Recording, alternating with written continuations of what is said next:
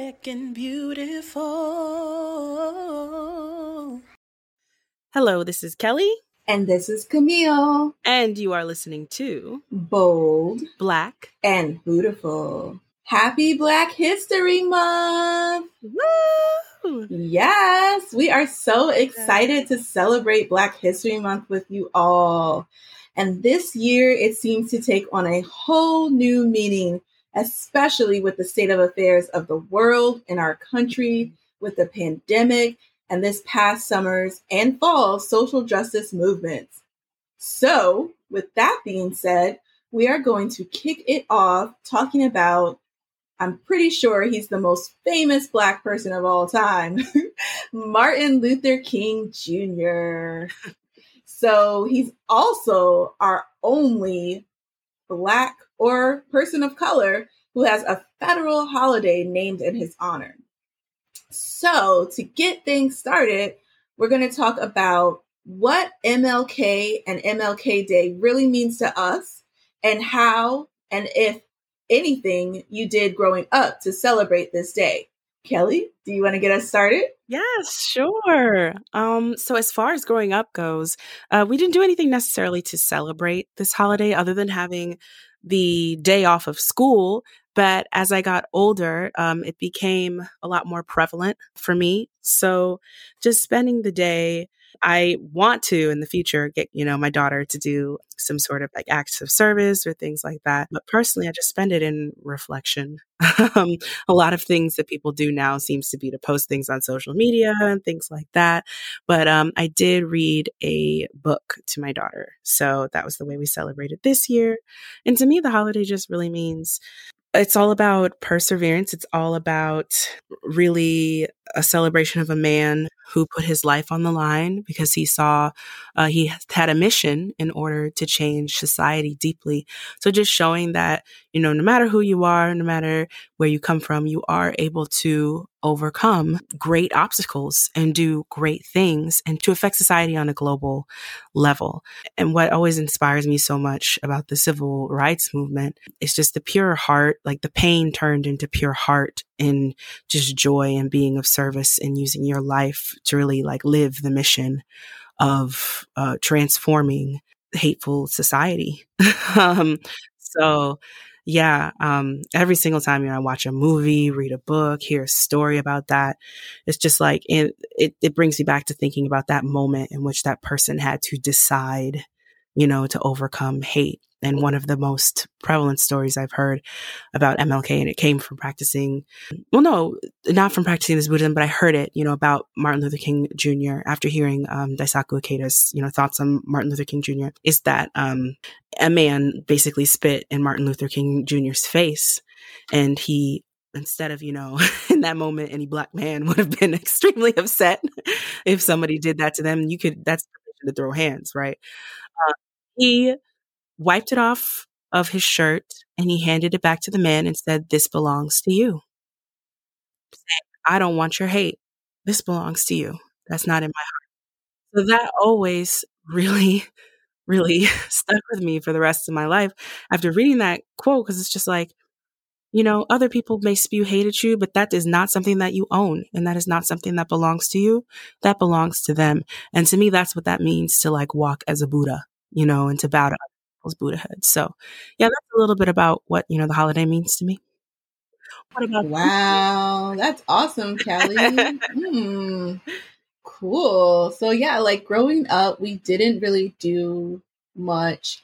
And, as a child, I really just took for granted that this was a day that, was MLK Day. And that was just that. Like there was nothing, much behind it other than it was a federal holiday. Everybody loved Martin Luther King, and that was pretty much it. But now as an adult and understanding our history and how this day came to be, this day really represents a call to action. So for individuals to stand up for human rights, to stand up for the dignity of every person, who has had their human rights taken away or taken for granted, a call to action that enough is enough and that we are all on this planet to be the best that we can be. And that doesn't mean tearing down our neighbor. That means building up our community Absolutely. and standing up for what is right, even when you are the only one standing. So that peace and human life are the most precious commodities on this earth. Absolutely. And with that being said, I want to dig a little deeper into how this day came to be. And so, that gets us into our MLK and Stevie Wonder section. And, you may be wondering, what does Stevie Wonder have to do, with MLK Day? So as we kick off Black History Month, we thought it was important to discuss the impact MLK has had not only on our lives and communities, but, really dig into how this day came to be, because there wasn't always an MLK Day. MLK Day was first celebrated in 1986, best year ever, after it was passed to be a federal holiday in 1983 by Ronald Reagan, who was the president at the time. And then that really leads us into the campaign that was waged to get this day to become a federal holiday. And from this campaign, we got the Black birthday song. So, Kelly, did you know that Happy Birthday to You by Stevie Wonder was written for MLK to encourage the passing of the legislation to have this day become a federal holiday? So I did not know that originally. I grew up in Motown, Detroit, Michigan, right?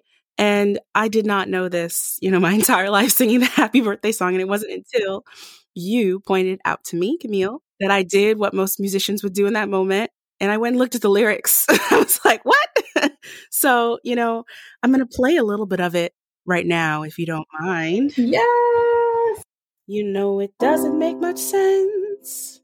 There ought to be a law against anyone who takes offense at a day in your celebration, 'cause we all know in our minds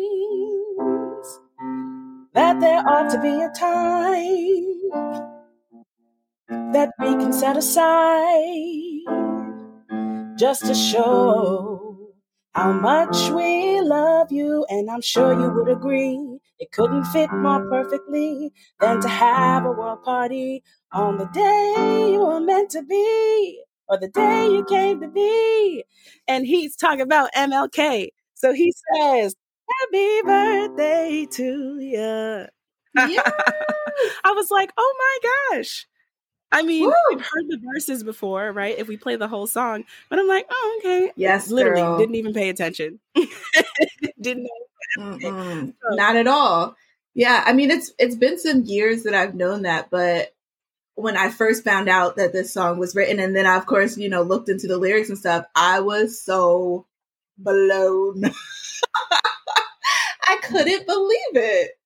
But I think a lot of people from our generation, so like 80s babies to present, day people being born, don't realize how hard, people really fought to have this day be a federal holiday.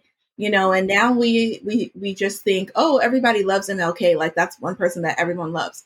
But that's not always the case, and that wasn't always the case. I mean, after all, he was assassinated, so you can't get assassinated if there aren't people out there who hate you. So, and hate the cause that you're fighting for. So, I have a really, really cool quote from one of MLK's daughters, Bernice King, who said last January 2020, she said that she implored people to stop quoting her father while still supporting the systemic oppression he spent his life fighting.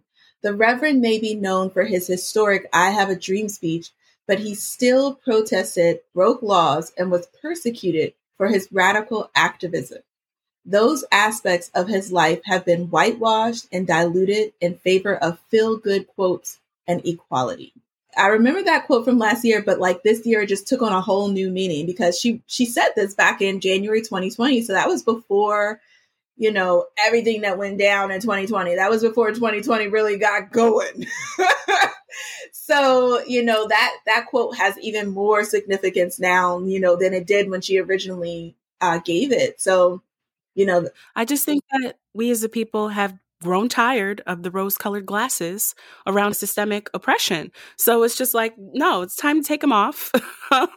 These conversations may be uncomfortable and they may, be challenging and they may be ugly, but we need to look at the reality of what this movement means. So, yeah. And like, George Floyd wasn't the first Black man that was killed by the police, let alone who said, I can't breathe. We've been saying we couldn't breathe since we got onto this continent, so I really love how this stuff is really starting to stand out, on a different level than it has in the past. But it's up to us to make sure it continues to stand out and that change actually starts to happen, because we don't want to just fall back into the cycle that we've been in for so long. We want to keep things moving forward on this trajectory. Yeah. So also, MLK was a major advocate for peace, for taking action, and so that's something that is a big part of our Buddhist practice. And so another quote that I have here from Sensei Iketo, or President Iketo, who's the third president of our Buddhist organization, he does daily quotes that he sends out. And on January 14th of this year, his quote read, Nichiren Daishonin states, when great evil occurs, great good follows. No matter what kind of difficulty you are facing, remember the Buddhist principle of changing poison into medicine. Start with powerful prayer. And that quote from Nichiren Daishonin comes from Great Evil and Great Good, from the writings of Nichiren Daishonin, Volume 1. And so that quote really, really spoke to me, because it's like, there's so much evil that's happening. But we have to remember that, when that happens, when so much evil is happening, that means we're on the precipice of change. But it's up to us to take it to that next level. And so I also really love our just saying in our Buddhist practice that changing poison into medicine. I love, love, love that concept because it can apply to like so many things and everything. And so, Kelly, what does that quote really say to you? Well, going back to what, that moment in which someone spit on him and he wiped it off and said, this belongs to you, right? It's changing all that hatred and evil, or changing anything like negative, and really just going through the process and using it in order to create greater good. And that involves battling with, both yourself and battling with others. So it really just, it represents human revolution, which is a concept, that we use in this Buddhism too, to talk about the process of transforming ourselves, and the process of bringing forth our Buddhahood. So it really is just talking about the revolution, the change, the deep guttural change that you go through in order to create good in a situation and to create a greater cause. So, in those moments that you have to choose, and in those moments that you have to decide, like you could, choose the negative path, or you could choose the higher path, and we're forever choosing the higher path. Absolutely. So with that being said, do you want to give us the next verse before we go into our next quote? Sure. Yeah, this one gets rhythmically tricky, but I'm going to try my best. Yeah. Well, it's better you than me. You'd be great. So it goes. This is the second verse. I just never understood how a man who died for good could not have a day that would be set aside for his recognition, because it should never be, just because some cannot see the dream as clear as he, that they should make it become an illusion. And we all know everything that he stood for, time will bring. For in peace our hearts will sing. Thanks to Martin Luther King. Happy birthday to ya. Happy birthday to ya. Happy birthday, happy birthday to ya. Happy birthday to ya. Yeah. So that second verse is gorgeous. I was just like, woo! Completely blown. I mean, Stevie Wonder songs, sometimes it's hard to understand his lyrics. So I can see how people wouldn't pick up on this right away. But like when you realize it, it's just like this total like epiphany moment. And then there's a third verse too.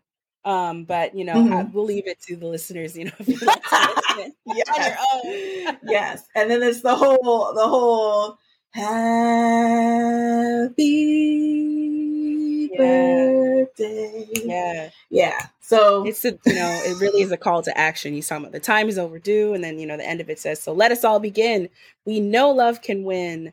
Let it out. Don't hold it in. Sing it loud as you can. Woo! Happy birthday to you. Happy birthday to ya. Yes, yes. So with that being said or sang, our last quote that I want to share is from what is called Daily Encouragement. So again, another one of our Buddhist quotes. This one was sent out on January 18th of this year, and it reads, "Peace is the universal wish of humankind. But where is the key to peace to be found?" The American peace scholar Elise Boulding once remarked to me that peace is not only about taking action in times of danger, it is also about assisting each other in daily life, and that the family and the local community are key starting points. Peace, in other words, is not some distant dream, but a reality that starts where we are right now. Elise always made a point of getting to know her neighbors, because when people know each other, they are more likely to help and assist each other. This is where peace begins. And, Beautiful. That's again from Sensei Ikeda, our third president of our Buddhist organization. And, Wow. When I read this quote, I immediately thought of my grandfather, because he was someone who everyone in his neighborhood knew. They all knew who Mr. Wood was, and I always wondered why. I was like, why is my grandfather always talking to these people? Like, why is he doing this and that? If he saw trash in the street, he wouldn't just walk by and be like, well, I didn't put it there. He would pick it up and put it in the trash, because he had so much pride in his community. He would pick things up and put it in the trash. And when you have an impact on people, when you see, in their actions. And so another example of that with my grandfather was one time, before he passed, this was like maybe years before he passed, but he was like sick or whatever. So he wasn't like having his broom and sweeping the streets and stuff. And there was trash in the street. And one of his neighbors was like, "Oh no, what's going on? Mr. Wood is sick. Let me go pick up the trash." And she cleaned the street and picked up the trash, because she knew that's what he would want to do. And that's when you have an impact on people, So when I first heard that story, because it was when he passed and people were sharing stories about him, I was bawling. And it don't take much to make me cry. So, when I read this quote, I was like, wow, that's what he was doing. He left that lasting impact. And from his very life, you could see how many lives he touched. It was so many, and you could see that at his funeral. All of these people who came, who shared stories about him, people who had long moved out of the community, but because his impact was so great, they were there. What do you get from that quote? Same thing. I mean, I feel like you summed it up. It's just like the ability, the impact that you have, through your own mission when you're here on this earth, and how you want to leave it. And just like, another saying that I've heard is that, like, when you're gone, people won't remember what you did. They'll remember how you treated them. So I always try to value that as well. And just saying, and, of course, someone like Martin Luther King did a lot of great things, but I don't think his impact would have been as far reaching if he wasn't a kind and compassionate man himself. So he really just walked it with his whole life and spirit, and really embodied it. And I think that because of that, people were impressed by the things that he achieved and felt the courage to be able to do so themselves. It also makes me think of the saying, think globally and act locally. So here it says, in the quote, it's also about assisting each other in daily life, and that the family and the local community are the key starting points, right? You don't change the world by going out, waking up one day and say, I want to change the world, right? Or you could, that's where you get the inspiration. But where are you going to start? You're going to start with the people right next to you. So you can't aim to change the world if you're treating the people that you encounter every single day like crap. That's not walking the mission and living the best life. So I think that, this Buddhism embodies that as well, is really just like treating each and every person that you encounter, bow with absolute respect and bowing to their Buddhahood, even if they may treat you with disrespect. So going back to that experience in which the man spit on him, he saw this man's life and he saw this man's Buddhahood. And just saying, like, in this moment with people watching, I'm sure that he was in a crowd and there were people watching him, but just like modeling what that means to still bow to someone and just to say, I'm still going to treat you with kindness, because my treating you with kindness is a part of my mission to act locally. Act locally and think globally, because it's bigger than you. It's bigger than you and me in this moment. So I think that that's something that we should embody each and every time that we encounter someone, even just like nowadays, as you're encountering, I'm sure every person of color is encountering, angry white people who are just like, either are blatantly racist or just in awe of like the ways in which they have been exposed as having racist ideals and thoughts and things like that, and want a dialogue. And sometimes that dialogue is not pretty, but in that dialogue, still having the ability to just bow to their Buddhahood while you just, are able to have that dialogue. Or if you don't want to have that dialogue, just being like, I really respect you in this moment, but I personally cannot have this dialogue, but here are some resources, like read. Yeah, exactly. It's like they're putting the onus on us to educate them. And like, no, you need to put the onus on yourself to educate yourself. Yes, that ain't my job. Like, what? Right. Some people have the capacity to have that dialogue. I have had those dialogues in the past, but most of the time I end up just being like, read this book. Like, Mm-hmm. But yes, girl. Yeah. So all of those things. Yeah. And in fact, I'm actually reading a book for a diversity institute that they're having at the community college where I teach. And of course, it's probably not right in front of me right now. Oh, yeah, here it is. It says, so you want to talk about race. And it's by, I'm sure I'm not going to say their name correctly, but Ijeoma Oluo. I'll post it on our website. But, I was like reading the titles of the chapters and I was like, oh, this wasn't written for me. Because one of them that made me laugh really hard was why am I always being told to check my privilege? And I was like, I've never been told right. that. Never had this conversation. And then when I got down to this title, I was like, oh yeah, this wasn't written for my people. It's called, the title of chapter 11 is Why Can't I Touch Your Hair? Wow. First of all, never have I ever tried to touch anyone else's hair. And that made me think, I was like, growing up and stuff, I didn't realize the significance of people being like, oh, can I touch your hair? I want to touch your hair. Mm-hmm. And like how people would say, oh, you got good hair and all of this stuff. And so we talked about this in a previous episode, but I was just like, what does that mean? What does it mean to have good hair? Like, is it behaving well? Like, why is that a thing? And so, it's just always stood out because, I guess I don't have the quote unquote typical Black people hair, but I'm like, why is that a thing? Why does that matter? Mm-hmm. So, yeah. But like, moments like that, it's okay to be like, well, this book isn't for me, so I'm just going to put it down, but I will refer it to somebody. Well, yeah, I mean, I think it's good to read because it's like, okay, let me check out these things and, so you're able to refer it. Yeah, exactly. Mm-hmm. And just being a part of that diversity institute, I kind of have to read it for that meeting or whatever. But I think it's good because now I can share my perspective on things and my experience in these situations to help educate others, Absolutely. So unless you have anything else you want to share, we'll kind of wrap it up for today. Yeah, let's wrap it on up. All right. So this month we have so many amazing things in store for you guys. So thank you. Okay, Kelly. Listen, I haven't done one in a while where I'm saying anyway. So thank you so much for tuning in. We truly hope you enjoyed this episode, and please be sure to send us questions for upcoming episodes by messaging us on social media or emailing us at outreach@boldblackandbeautiful.com.